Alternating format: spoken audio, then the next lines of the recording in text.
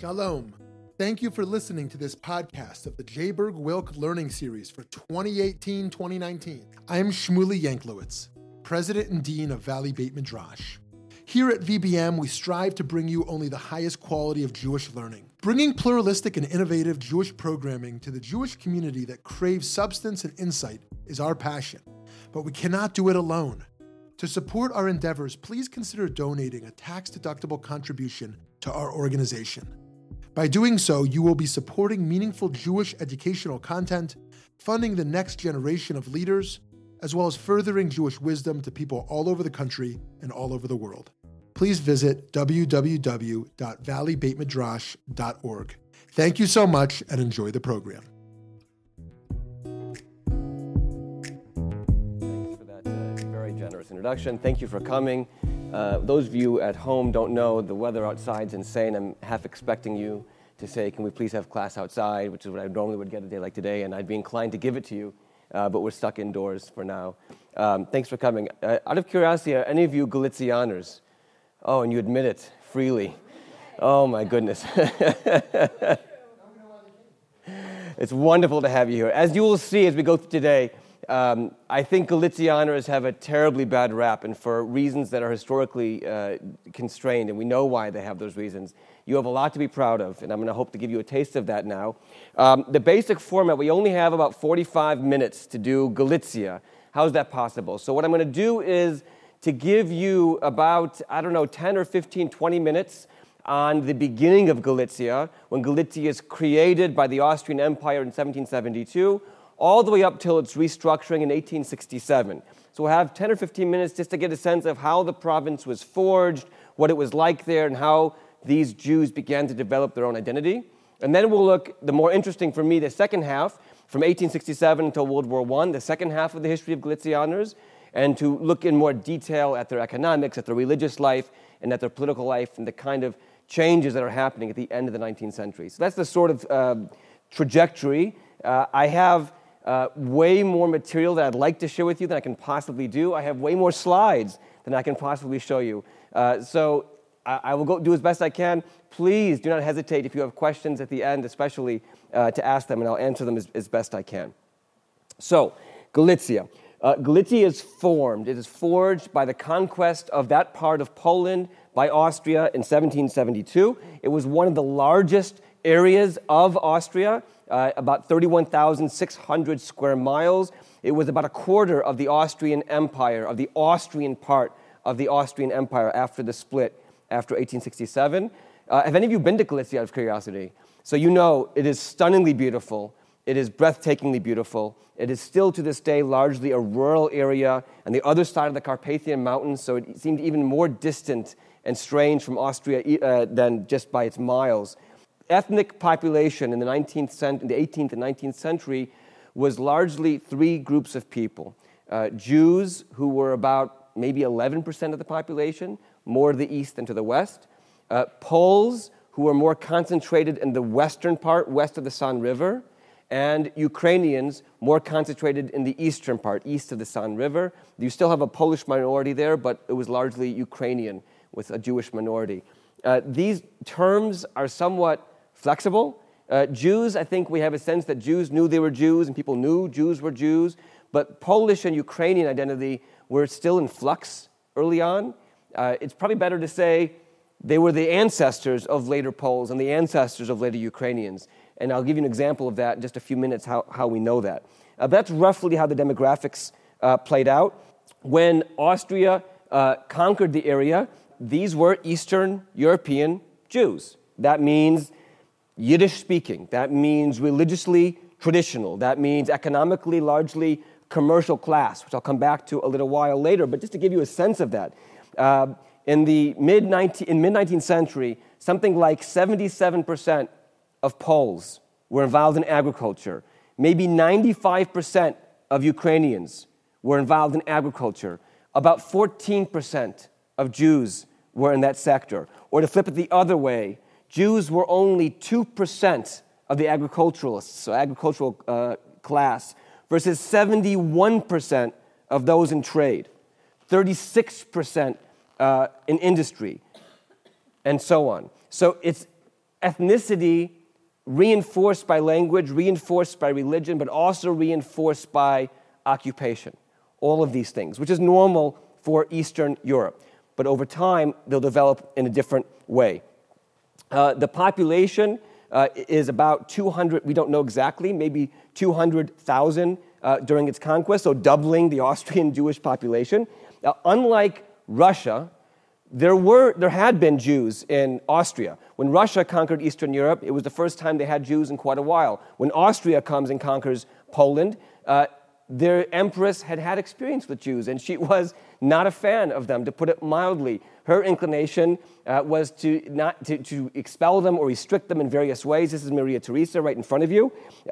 She wants to curb its growth. She puts various limitations on the right to marry. She has a special poll tax that only Jews have to pay, and so on, special punishments for Jewish vagrants and things like this. She largely leaves the administration, the pre-modern Kahal, it was called, Kehila, intact, but she was interested in controlling them in this sense. Her son, far more famous Joseph II, he was a true enlightened absolutist. He wants to break down all castes in his new empire, and that means Jews as well. He wants to bring the Jews, along with everyone else, into a more centralized and efficient state. And this wasn't necessarily any kind. Some of the older scholarship talks about this as sort of anti-Semitic project. It was not anti-Semitic in that sense at all. It was really a far more broader project to Germanize the empire in the sense of bringing them into this new centralized state. And he only lived 10 more years, but he had an impact during those years. So here are some of the edicts that come out of the Joseph II of that period.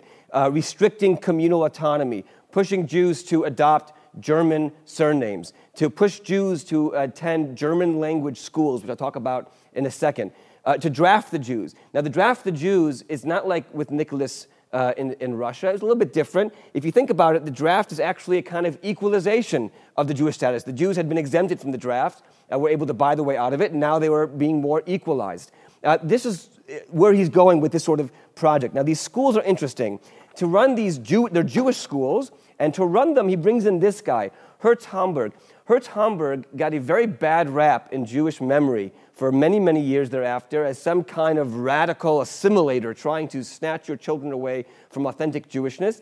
Recent scholarship has shown that he was actually far more committed to a kind of positive modern Jewishness. He was a maskil, a moderate maskil, an enlightened Jew, who really got a bad rap, and there are historiographical reasons for that happened in our memory. But in any event, he runs these schools for a while. Eventually, several thousand are enrolled, and that has an effect. These things do have an effect on the Jewish community to a certain extent. As I said, Joseph II dies in 1790. Again, I'm giving you just a brief overview. I could go on any of these things for a long time.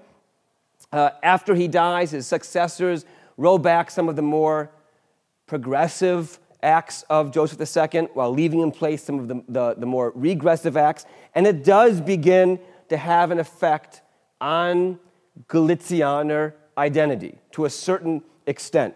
So, for example, the Haskalah, the Jewish Enlightenment, which begins in Germany, spreads naturally to Galicia, to Galicia. It's right next door. It's part of a German-speaking empire.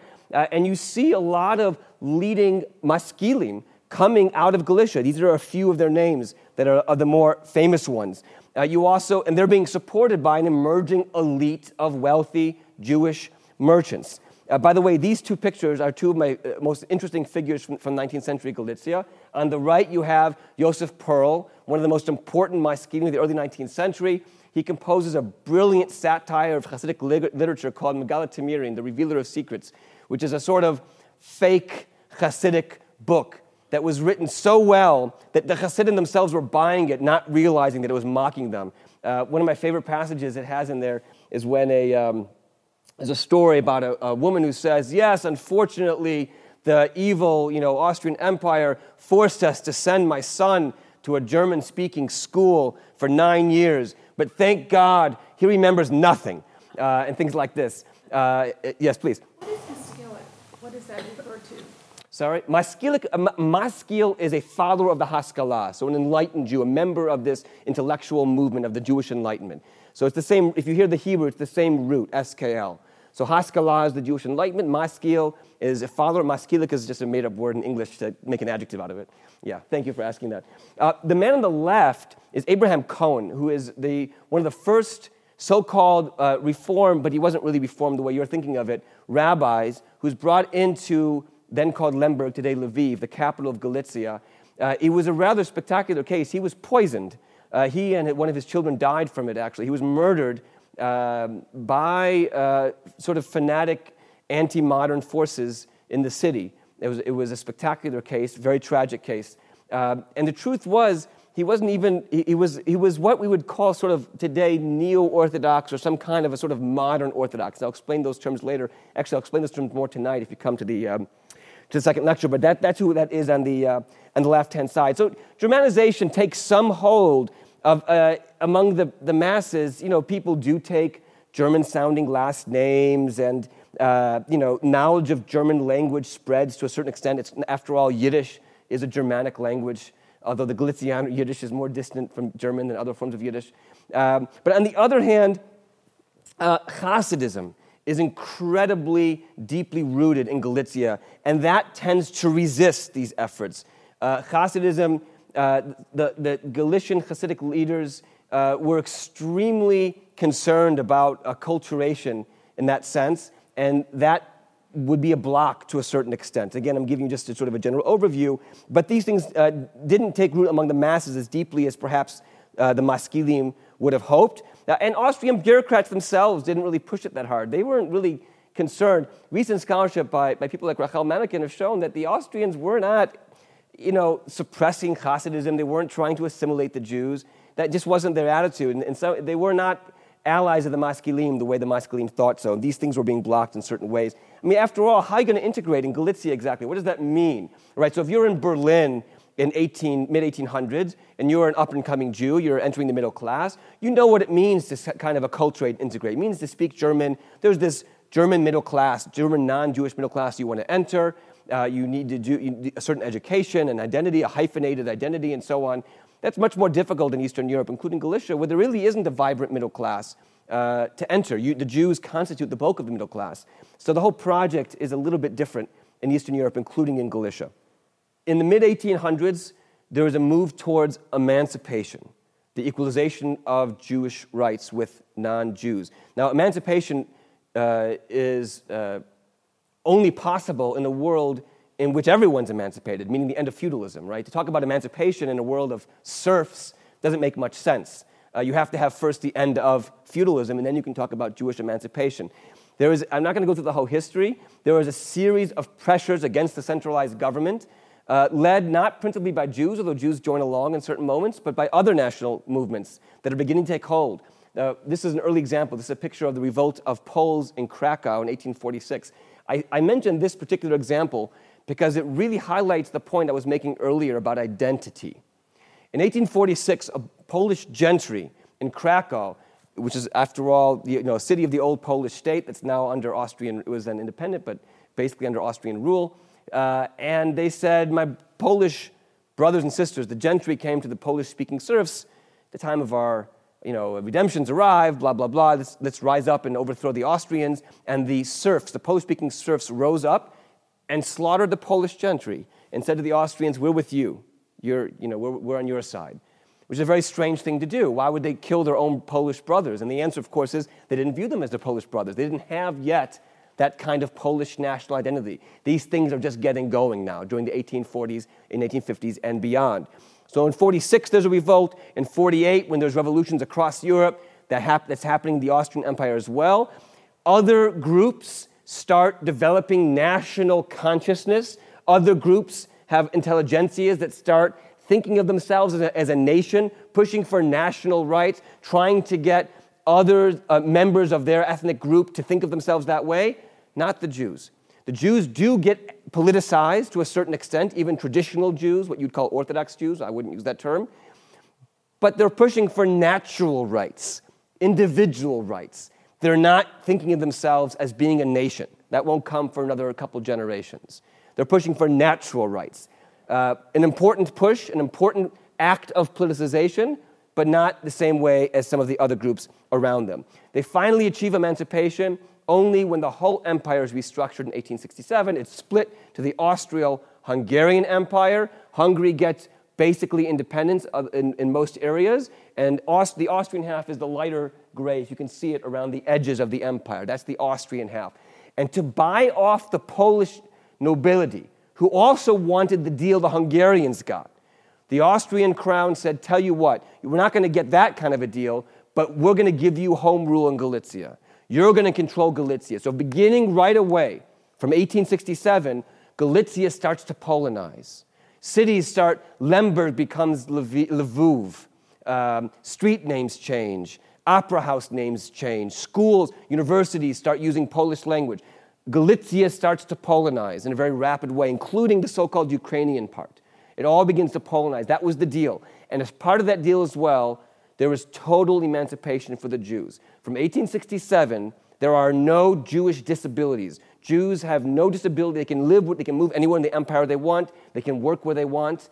They can vote if they're men and if they have the requisite income, etc., etc.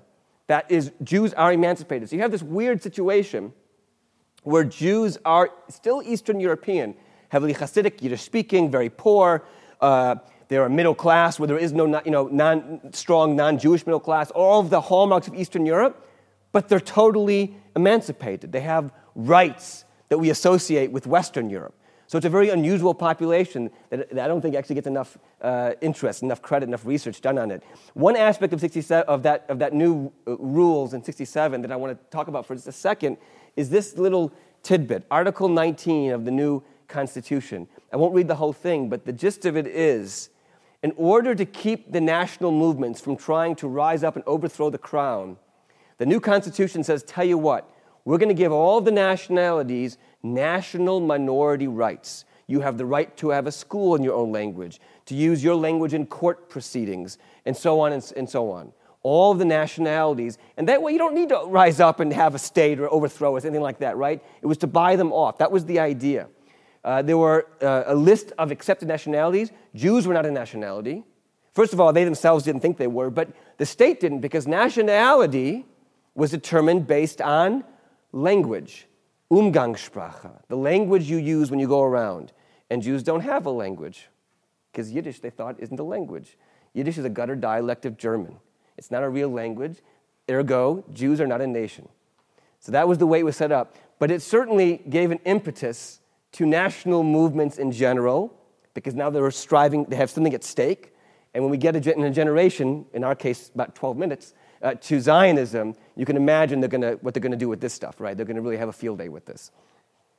All right, let's talk about the second. And now we get into the background. Let's talk about the second half. What's happening now that we have a thick Galicianer place? As you know, Galicianers, what's going on during the second half of the age of Galicia in this brief talk, in the few minutes that I have? And these are some of my favorite Galicianer faces. I love these people, and I love these faces, and I have hundreds and thousands more pictures besides them. But I want to point out one thing. When we think of Galicianers, I think most people will imagine the guy on the right, maybe the Hasidim on the left, right? But they don't think of the guy on the upper left. That's Emil Bick, who is a professional and an upper middle class member of Galician society, of Lemberg society.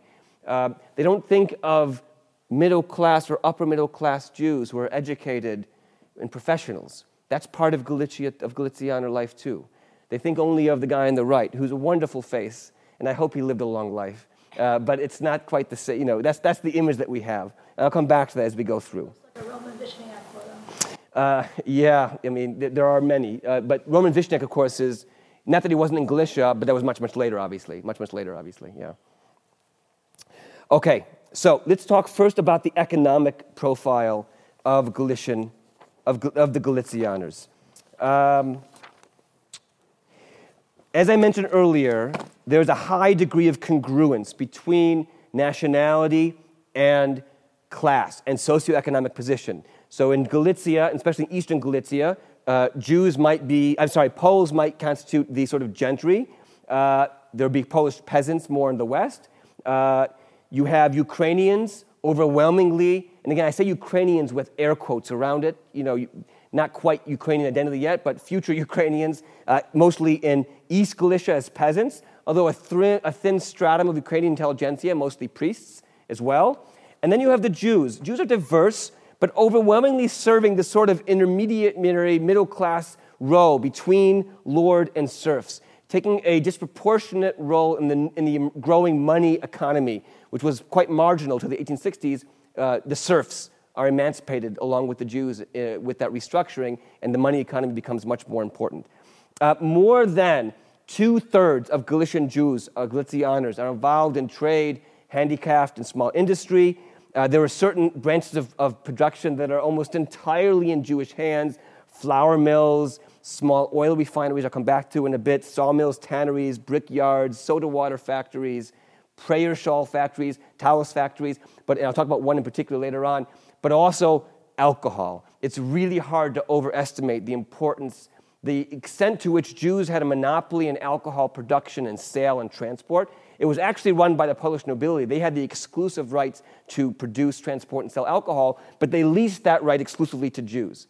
Jewish innkeepers were ubiquitous in Eastern Europe in general, and Galicia in particular, and they were exclusively Jewish throughout the 19th century. They were really all Jewish. That's important for a whole host of reasons, not the least of which is cultural.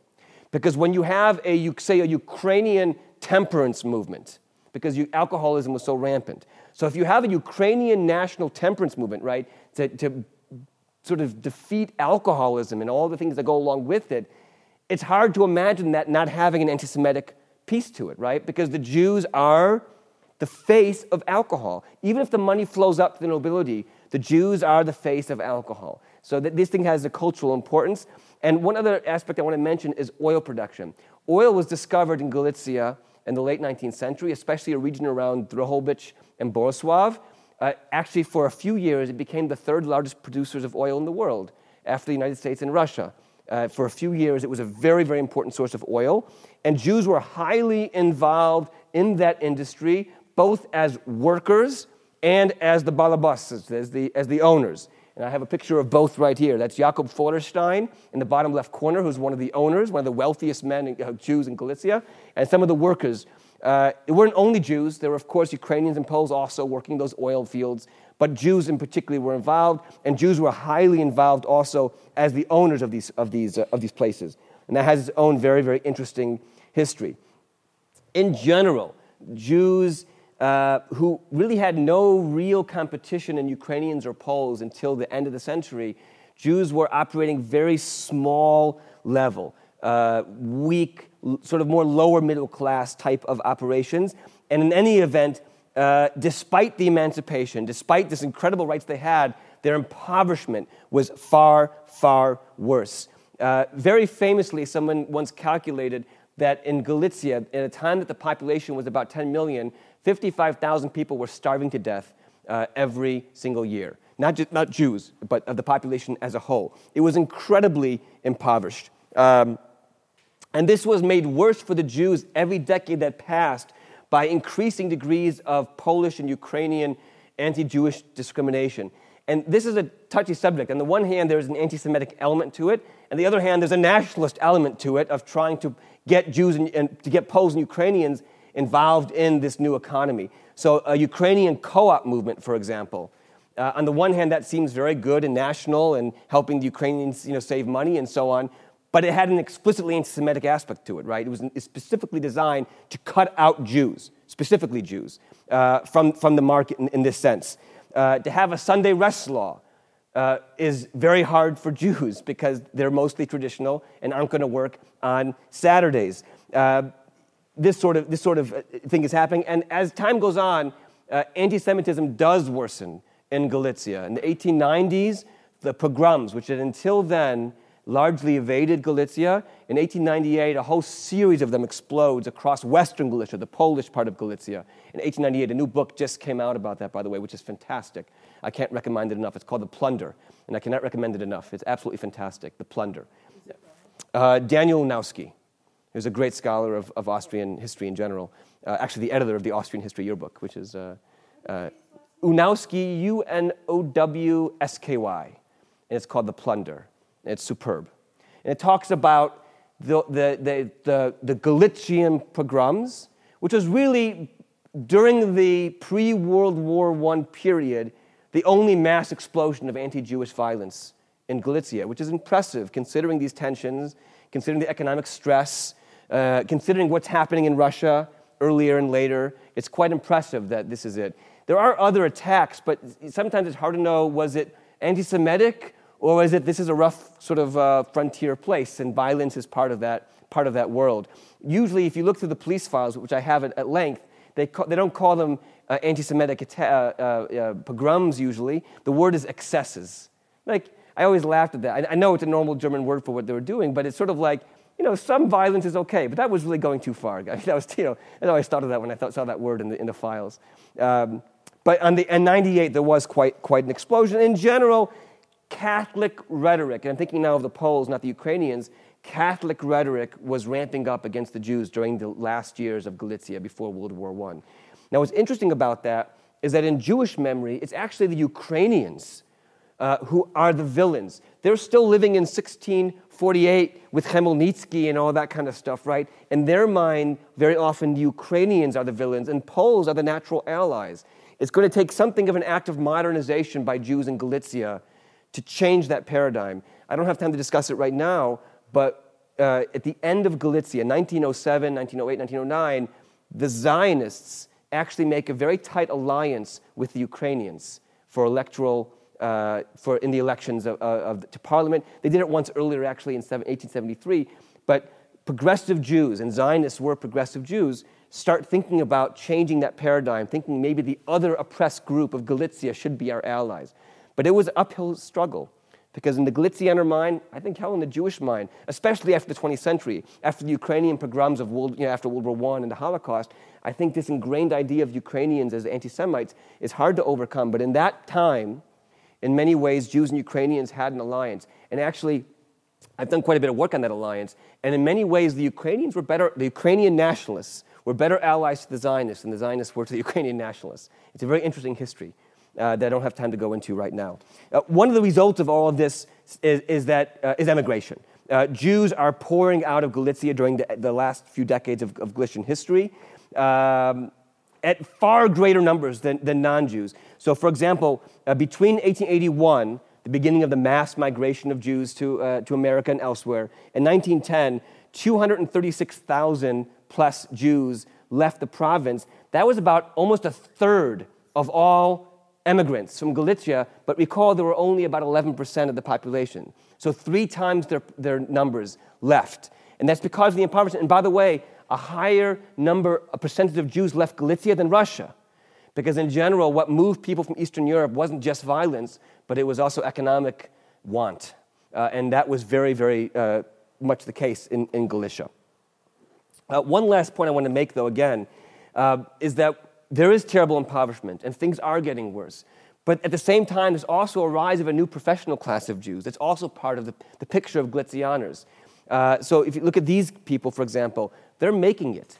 That's Samuel Horowitz, for example, on the left-hand side. Just to give you some numbers, in 1887, Jews were 31% of all lawyers in Galicia in 1887. In 1897, 48.3%. In 1910, 58%. Right? Now, again, this is a minority of the Jews, but a significant number of people and a huge bite out of the professional class as a whole. Jews also, by the end of the period, by the end of Galicia in World War I, owned 16% of private land. They were owning land and developing it, right? So, yes, Jews were largely quite poor and getting poorer, but that's not the whole story. There's more to the story than just that.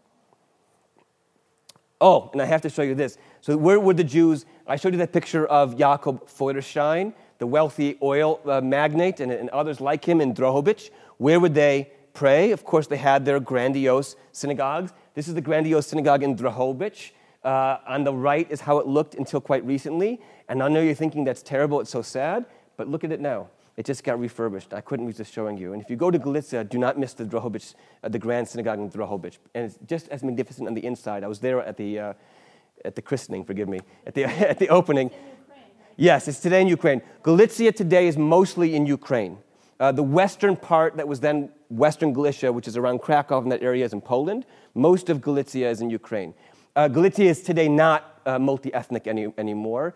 The Jews were absolutely decimated during the Holocaust. There are virtually no Jews in Galicia whatsoever. Those who are there are basically Jews who came back after the war from Russia, or came from after the war from Russia.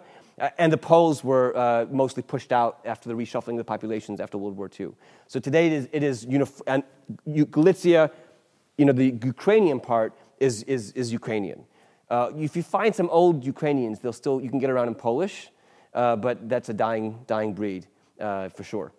Anyway, this is in Drobic, and I'll show you one other image in a second about there is some refurbishment going on in Galicia.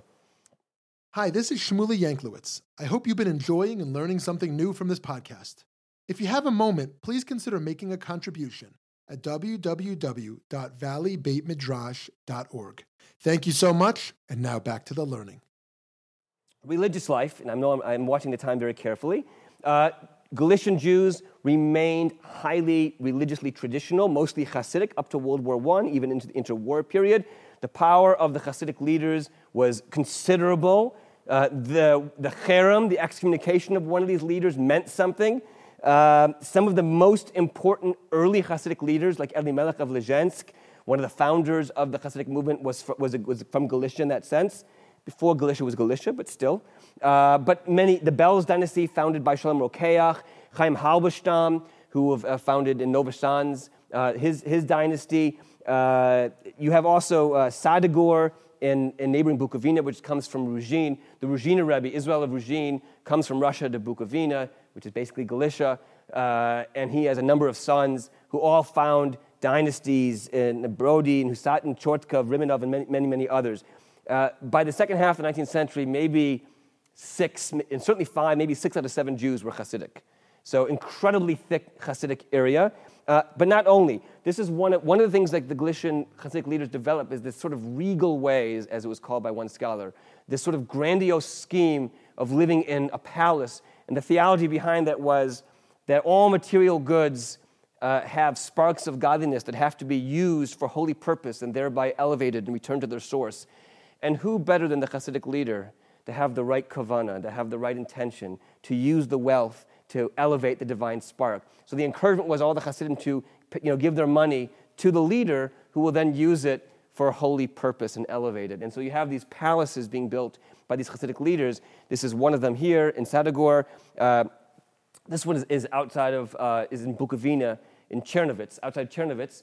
And this also is being completely reestablished. If you look in the upper right-hand corner, you can see Grusa Bukovina from the palace of the Wunder Rabbi from Sadegor, Israel Ruzhin. His grave is still there. And the bottom left, you see it's in the middle of renovations. And those renovations are complete today, and it's stunning. And I encourage you to visit if you do go there. Sorry? Who pay for them is the current Hasidim of Ruzhin, who have done okay. And they're buying up apartments all around. Right across the courtyard from there are these apartments. They're buying them up for, as they say, a few groschen. I mean, very cheap. And they're using it. They're coming back and they're using it for vacations or for studying and so on. They're redeveloping that. But they're not living there. No one is far. I mean, last I heard, they're not living there year-round. No, there are Jews there, but not these Jews. These are from the old Soviet Jews. I just have to say, by the way, in the bottom left corner, that's me when I was there, and I tried to position myself exactly like the famous postcard that you can find on Google. He had a cane. I was holding a Starbucks, but more or less it's parallel. I was very proud of that picture, by the way. And these are great questions, incidentally. So in Austrian Empire, Jews are legally part of a community. It's called the Israelitisches Kultusgemeinde, or the IKG. By the way, in Austria today, there still is an IKG. Jews are still members of a Jewish community. But back then, for sure, that was the case. It was by law. And, for example, out of, public budgets, teachers of the Mosaic religion had permanent jobs in public schools, for example. Most children, boys especially, were still going to cheders.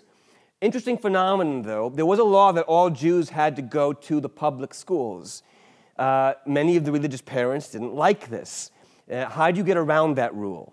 So here's how you get around that rule. There weren't enough seats for everybody. That was just a fact of life. It was a poor province. So what's the solution? If you want to protect what's important to you, send the girls. send the girls to the public schools, fill up the seats. There won't be room for the boys. The boys are free to go to the cheder and whatnot. And this was the policy for many, many years. That had a number of consequences. The Jewish girls started getting a more worldly education than the boys did, and that became an issue over time. If you've ever heard of the Beis Yaakov school system, founded by Sarah Schneer in Krakow, that's in Galicia. It's not a coincidence that the first major attempt at girls' education within the Orthodox world came out of Galicia. There's a reason for that. There's this tradition of Galicia that she was responding to, that girls were getting this education because there was no system for them, and they were actually deliberately being sent to these schools for that reason. It's a weird phenomenon. Again, Rachel Meneken, who I mentioned earlier, has written a lot about this, and now others have as well. In 1830, 408 Jewish children attended public schools in Galicia. Public, again, is what that means I won't get into right now. In 1900, there were 110,269. On top of those kids, you also have the Baron Hirsch schools. If any of you ever heard of Baron Hirsch, he has made a famous community in Memphis, Tennessee, and others. He was a huge philanthropist, and he set up these schools across Galicia that would give Jews free modern educations to help them along in life, including Polish language and mathematics and science, trades, especially trades. And these schools had an impact.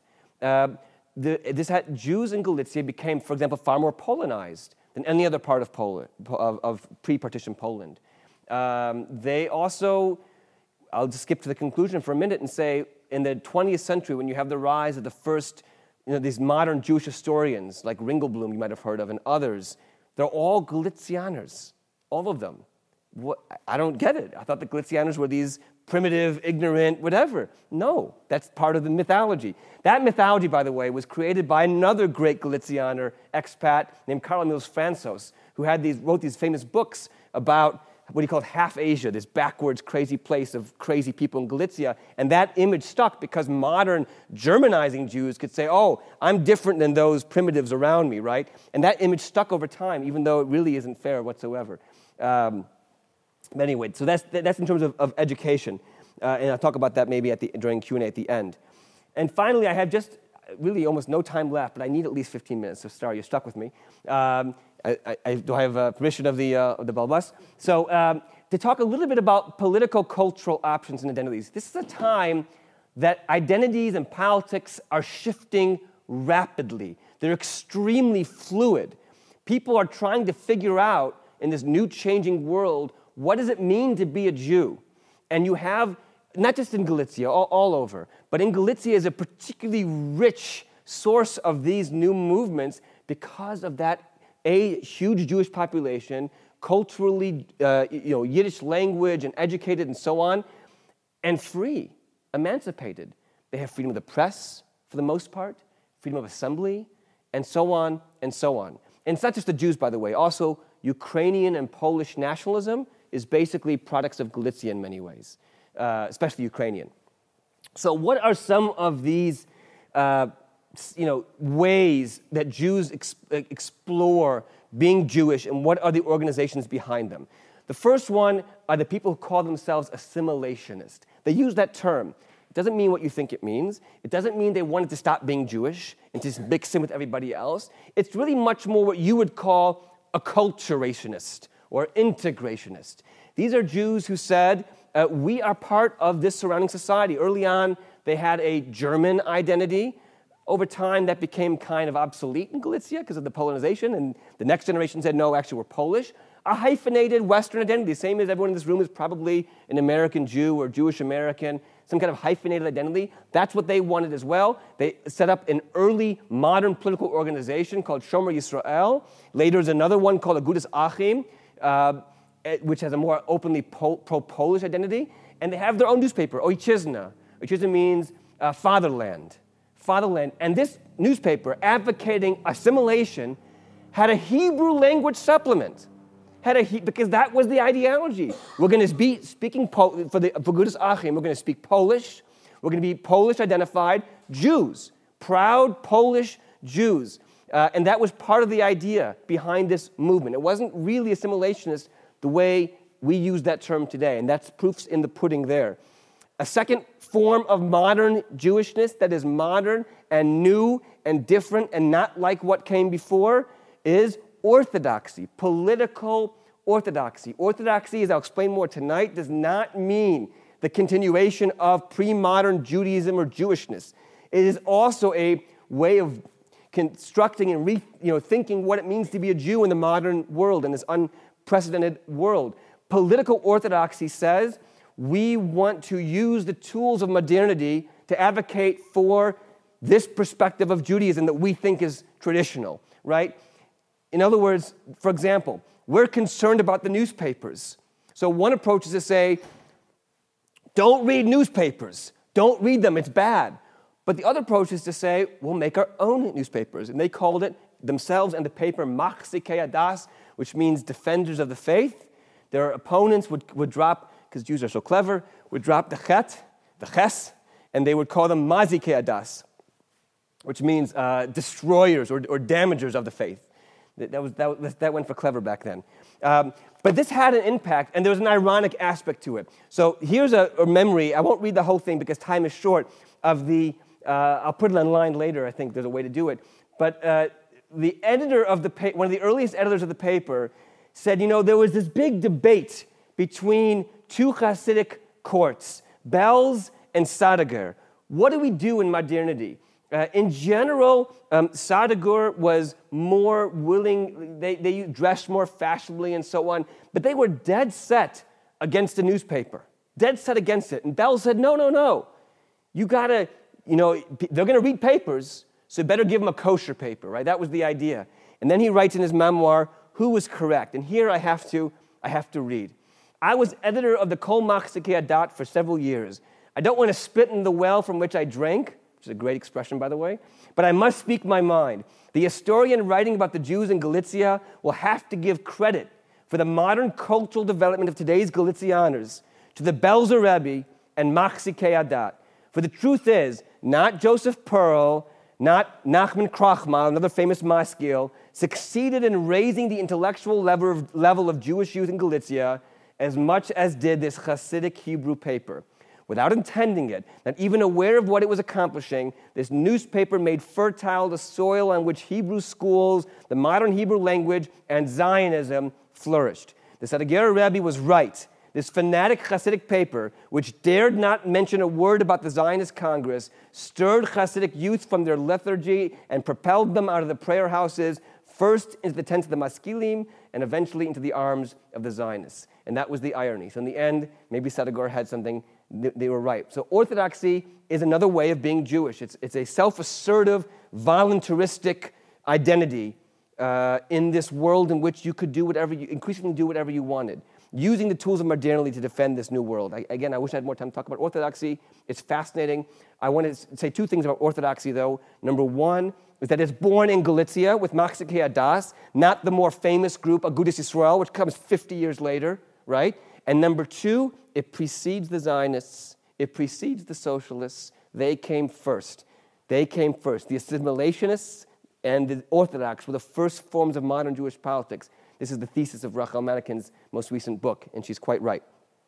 Third way, socialism. Also, you heard of the Bund probably in Russia. There was also Jewish socialism thriving in Galicia. They had a very early action before the Bund. In 1892, there was a huge strike in the city of Kolomea at the Talus factory. The Talus factory, which was a big deal. In Vienna, the Austrian Socialist Party took note. Look at these Jews. They're striking against a Jew, their Jewish owner from the same Hasidic court. They took an oath on the Torah not to break ranks, not to be a scab, not to cross the picket line. That was hugely significant for the socialist movement in general. The local Zionist was being sort of attacked at the time, saying, how could you let this happen? He said, don't worry. They're not socialists, they're hungry.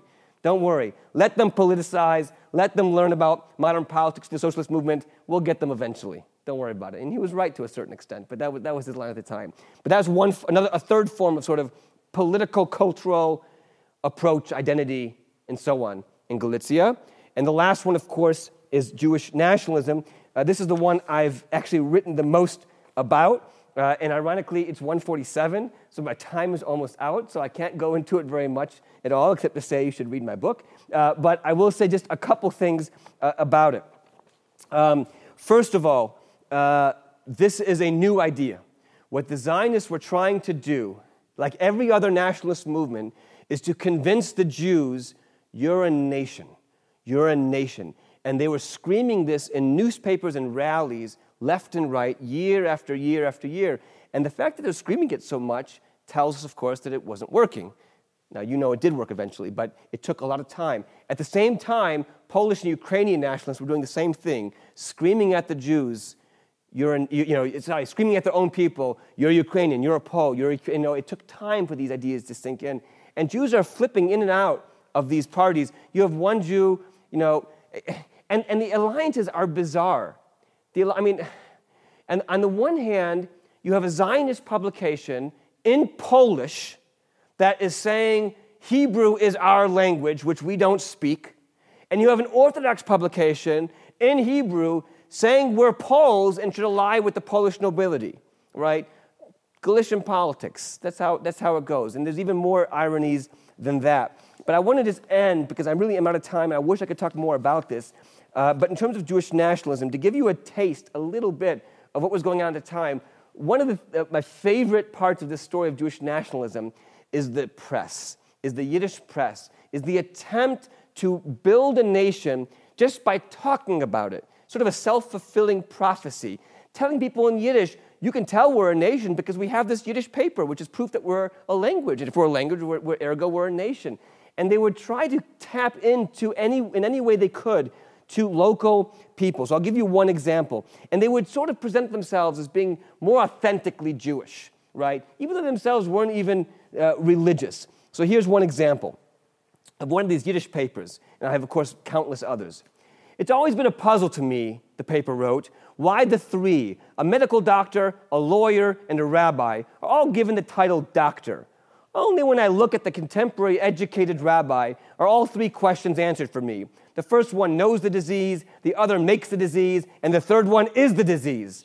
Only in the meantime, until the fresh Reform rabbis are ready, I'm yet still a bit of a human being. I can still come to the rabbi with my friends. We drink a bit of wine. We say l'chaim. We hear words of Torah, although being Galicia, I'm sure it was Tyra. But anyway, we hear these words. We celebrate with him and he with us. He doesn't look to me whether I'm dirty or have a torn kaftan. I'm a chassid. I may go as I please. When I come to the rabbi to ask a question, he answers me as I understand in a simple Yiddish. How bitter and dark it will be for me that I will have to come to the doctor rabbi, the educated modern Orthodox rabbi, who he calls Reform. Knock on the door, my hat under my arm. Maybe I will even have to give him a kiss on the hand. Nu, and how exactly will I express myself in Polish? Is that a gebene kap chelev auf en kegel or spitz milch auf der yoke? These are questions they might ask a rabbi, right? I don't even know where to begin. Will he possibly understand Yiddish? I'm highly doubtful. And these papers would try to connect to regular people and say, we're with you. And then they had these articles saying, and that's why we're for Yiddish and Yiddish nationalism and the Yiddish nation. And the joy is in Yiddish, the word Yiddish for the language and for the nation is the same word. And that works very, very well. They wouldn't use the word Nation, but they would rather use the word folk. Or something like, or right? Something that people would connect with. And then finally, these last quotes I'll give you, comes the election of a man named Yosef Blach, who's a rabbi, a modern rabbi, but a rabbi, who promised to represent Jews and not to ally himself with the Poles. And these Jewish nationalists seized the opportunity to say, this is what it means to be a good Jew, to be a national Jew, means to support this.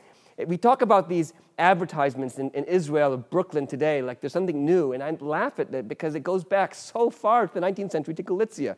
So, for example, here's one such advertisement. It's a holy obligation, according to the law, halacha,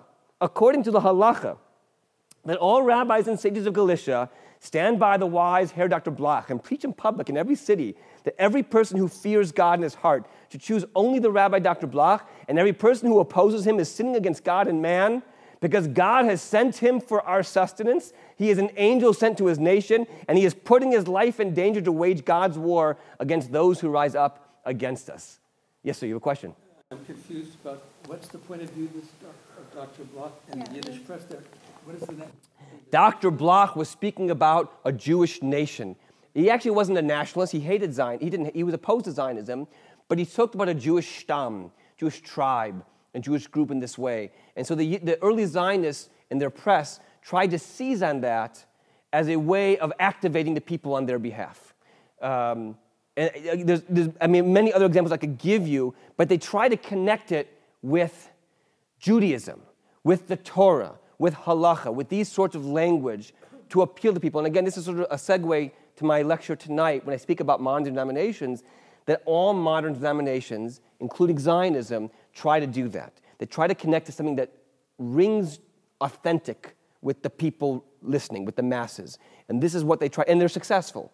They're successful. By World War I, most Jews in Galicia have some kind of a national identity, which is a chiddush, it's a new thing.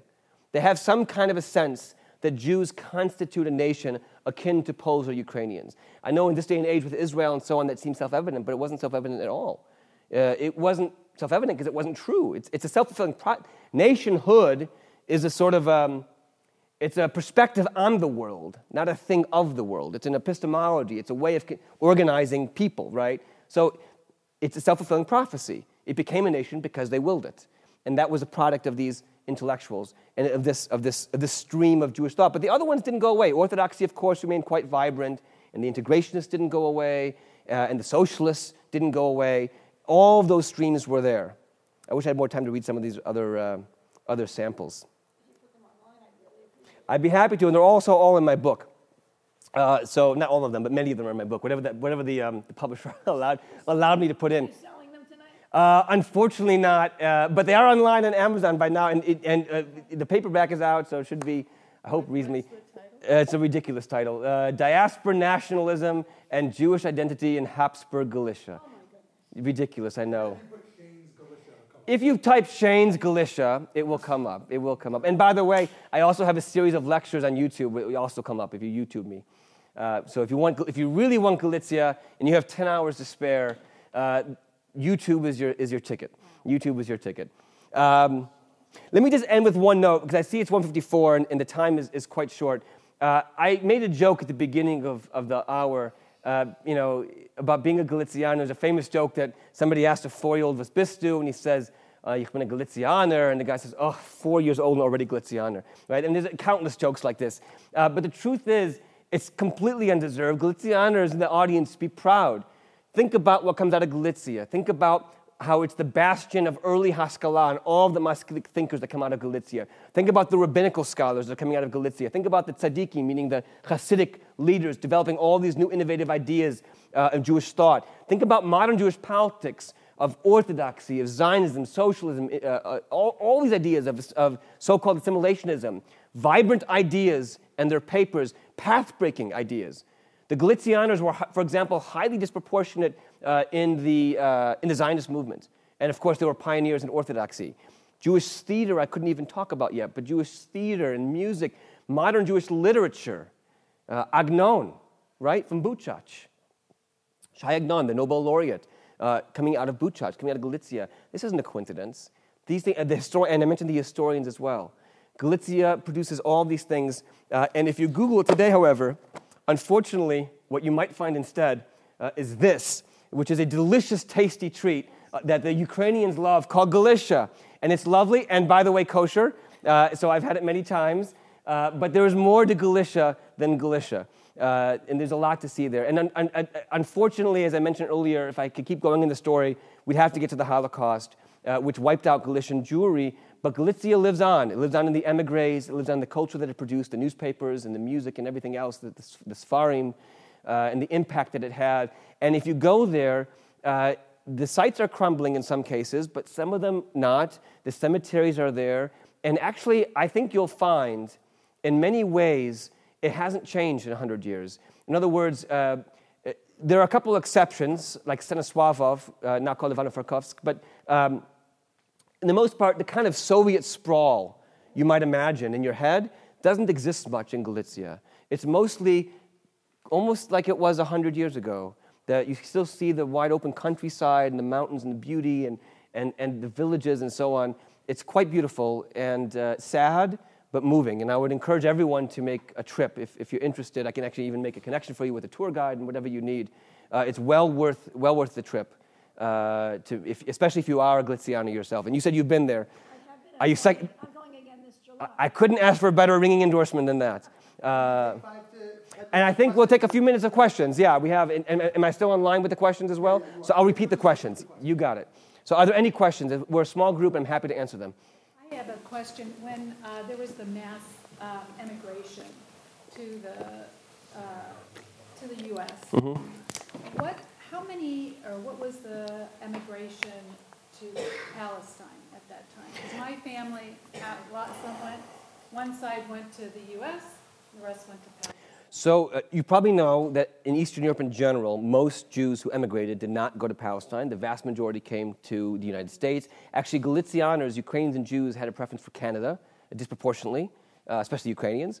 But there were some who went to Palestine, and like from Russia, a small percentage. But Zionism was vibrant, and there were a number of Zionists who did go to Palestine eventually. What you have to keep in mind about Zionism, though, hence the weird title of my book, is that it was mostly a diaspora nationalist movement, meaning to say Zionism's goals were, as everywhere, Jewish national consciousness, know you're a Jew as your nationality, right? But then in terms of political goal, it wasn't to move to Palestine, or certainly wasn't to make a state, which comes much later. It was diaspora national rights. Because remember, in the Habsburg Empire, there's that Article 19. Nationalities get national rights. They get to have schools in their language. They get to have all these proportional budgets and all these sorts of things. All they had to do was convince Austria to recognize the Jews, which required convincing the Jews to push Austria to do something about that. So their politics was far more diaspora-oriented than anywhere else, than Russia, for example. There was also diaspora orientation in Russia, a famous conference in Helsingfors, but not like in Galicia. The stakes were so high. So in 1907, when Parliament in Austria had its first universal manhood suffrage, literally one man, one vote, right? No more castes, no more the wealthy get more say, and so on. The Zionists ran candidates in 20 districts and won in 4. They actually had their first Zionist club. The first Jewish National Party was in Galicia, and from Galicia to Vienna in 1907. It lasted for 4 years. So that even people who are Zionist-oriented might not necessarily have gone to Palestine, is my point. So there were some, for sure, as from Russia, but most would have gone to the United States or elsewhere. Yeah. South America, too, and other places. Yeah. So languages, did they use Polish in the Polish part? Did they convert mostly to German? I know they used Yiddish at home, but... The vast majority of Jews continued to speak Yiddish as their main language, sometimes usually only language in terms of fluency, throughout the Austrian period. Increasingly, though, Polish was making headway. So among the elite would have spoken German in the 60s and 70s, and Polish by the 80s and 90s. So the first Zionists were mostly Polish speakers. The first Zionist newspapers were in Polish, not in Hebrew, certainly not in Yiddish. The Yiddish papers come much later, at least 10 years later anyway. So the Polish was growing, but it was an elite phenomenon. The masses would continue to speak Yiddish into the 20th century as well. What? They would have known Polish from school, many of them, absolutely, increasingly so as the years went on, but they still would have known Yiddish as well. Again, I mean, there was an elite. I think if this is off, al regel achat, on one leg, but I think at the beginning of reconstituted Poland, meaning after World War I, something like 20% of Galicianers, 22% like that was Polonized linguistically, right, which was much higher than anywhere else in Poland, but still minority. So I think Yiddish still dominant throughout the Austrian period for sure. Yeah, it's a good question. Other questions I can answer? One or two others? So some of the change and the migration was because of, the agrarian world dying out, wasn't it? It was economic. Well, it was the end of feudalism and a very painful transition to a modern capitalist economy. And in many ways, that wasn't so good for the Jews in Eastern Europe. That cost them in various ways. Certain jobs were becoming obsolete. Others were being squeezed out by the co-op movement and others. Sorry? I was in Vietz. Vietz was a home for leather making and for making the barrels that the wine got stored in. So the prince owned the company and the Jews owned the bottling. Sure, uh-huh. And all of that diminished because of different kinds of bottling and industrialization. Well, industrialization is always going to cause... Yeah, when you have railroad networks and so on, are going to mean that small little shopkeepers and little manufacturers are not going to be able to compete necessarily. And there's also, again, co-op movement against them as well. I'm sorry? But there was all four of my grandparents are Galicianer, right? And they're all from Polish side of Galicia. So they're all from suburbs of Krakow, Vietz, all those little towns. Sure. Borowa, B-R-Z-O-Z-O-V. Brzezów. Yeah. RZ in Polish pronounced like a zh. Yeah.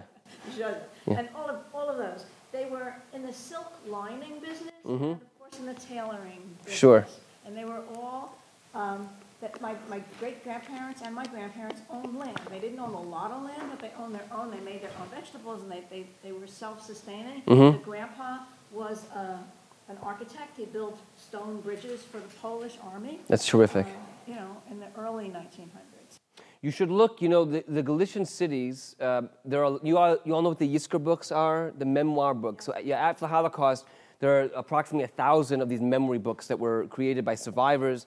The idea being, we had a town, here's what it was like. And Galician cities, there are many from Galician cities. If you read Yiddish and Hebrew, you can easily read them. They're all been scanned online, the New York Public Library. You can read all of them. And if you don't read Yiddish and Hebrew, they're slowly being translated by a project called Jewish Gen that you can read some in translation in English if you don't read Yiddish and Hebrew. And there's a lot of pictures and just wonderful sources. They're just an amazing source about especially early 20th century life in these places. Yeah, please. Krakow was in Galicia? Yes, Krakow was the capital, so to speak, of Western Galicia. Exactly right. The San River is normally the dividing line between west and east. Of course, this is roughly speaking. The main city of Galicia was then called Lemberg, under Poles Lvov, and today is Lviv. Don't go there and say Lemberg, and don't say Lvov. That's a social faux pas, bad memories. So be careful there. Lemberg today now, I think of it as Lemberg because I'm in the Austrian period, and I think of it very neutrally. Jews called it Lemberg, same as the Germans, but it was then turned back into Lemberg briefly by the Nazis. So Lemberg now has sort of that sense of occupation, of Nazi occupation. So Lemberg is definitely out, and Lvov is the Polish name. So that's out. It's Lviv. Lviv. I think in English it's usually spelled Lviv. Lviv. By the way, Lviv is a wonderful city, and I know I keep selling it. I don't get a cut of any of their tourism, but I will tell you that it's extremely inexpensive right now. Unfortunately, Ukraine is struggling economically because of the occupation in the east, and the exchange rate is such that it's actually quite affordable. Even in Kiev, they often come to Lviv for the weekend because it's sort of a chic, nicer place to go, and it's quite inexpensive. So, well, everything. Kosher food harder to come by than in the East, though. You're on your own for that. But it is an amazing place. It is an amazing place. And if you have questions about it, I encourage you all, you're welcome to contact me, and I can put you in touch with people locally if you're interested in making a trip, although it sounds like you have those contacts already. So you should have a wonderful time. I recommend summer over winter. I recommend summer over winter. Summer over winter, in July, yeah. Last time I was there in May, it was still rainy and nasty. Yeah, very nice, very nice. Yaroslav. I went from Sure. Krakow to Yaroslav because my grandparents were interned there for a while. Oh, wow. The Russians. Wow. But these people that I'm researching now left Poland in 1919 after a terrible pogrom that they came in with the horses and whips and destroyed all the bolts of cloth, and they hid their 4-year-old son, who was my father, under the bolts of cloth. There were terrible pogroms in Ukraine after World War I, of course. A new book is about to come out about that by Jeff Weidlinger, although not primarily in the West, in Galicia, primarily further east, but also there as well. Did you want to ask one last question before we run out of time? I'm so sorry. Yeah. I was just curious, for as far as like doing genealogical research and stuff, if you want to go back there Do you have any, suggestions? Because a lot of the records, I think, are in Polish, and so I don't know if you have to, if you have to get someone who specializes in that. You're in luck. There are. I won't waste the time of the podcast listeners, but there are, afterwards I'll give you leads. Is a vibrant society of people interested in genealogy to Galicia on Facebook and beyond, and in publications and books they've put out. There was one woman who was especially active, who passed away recently, and others have taken her place, or not taken her place, but tried to follow her work. So yes, I can put you in touch with people and resources. Galicianos are very, rightly so, proud of where they come from, and are very active in that kind of genealogy. And there's actually a woman on the ground right now, who's a friend of mine, who moved to Lviv, and she's spending her life protecting cemeteries and doing other kinds of work to help protect this heritage. So yes, I can absolutely put you in touch with people, and you're in luck. You're in luck. Sorry? There's a Galicia Jewish Museum in Krakow, correct, led by Jonathan Weber, which is a lovely place to go for sure. Yes. There's so much to do. Not too much for one lecture in 1 week even. I'm seeing the sign from the back, but I think that time is out. Thank you all so much, and thank you for the questions and the story. I really enjoyed hearing your background story.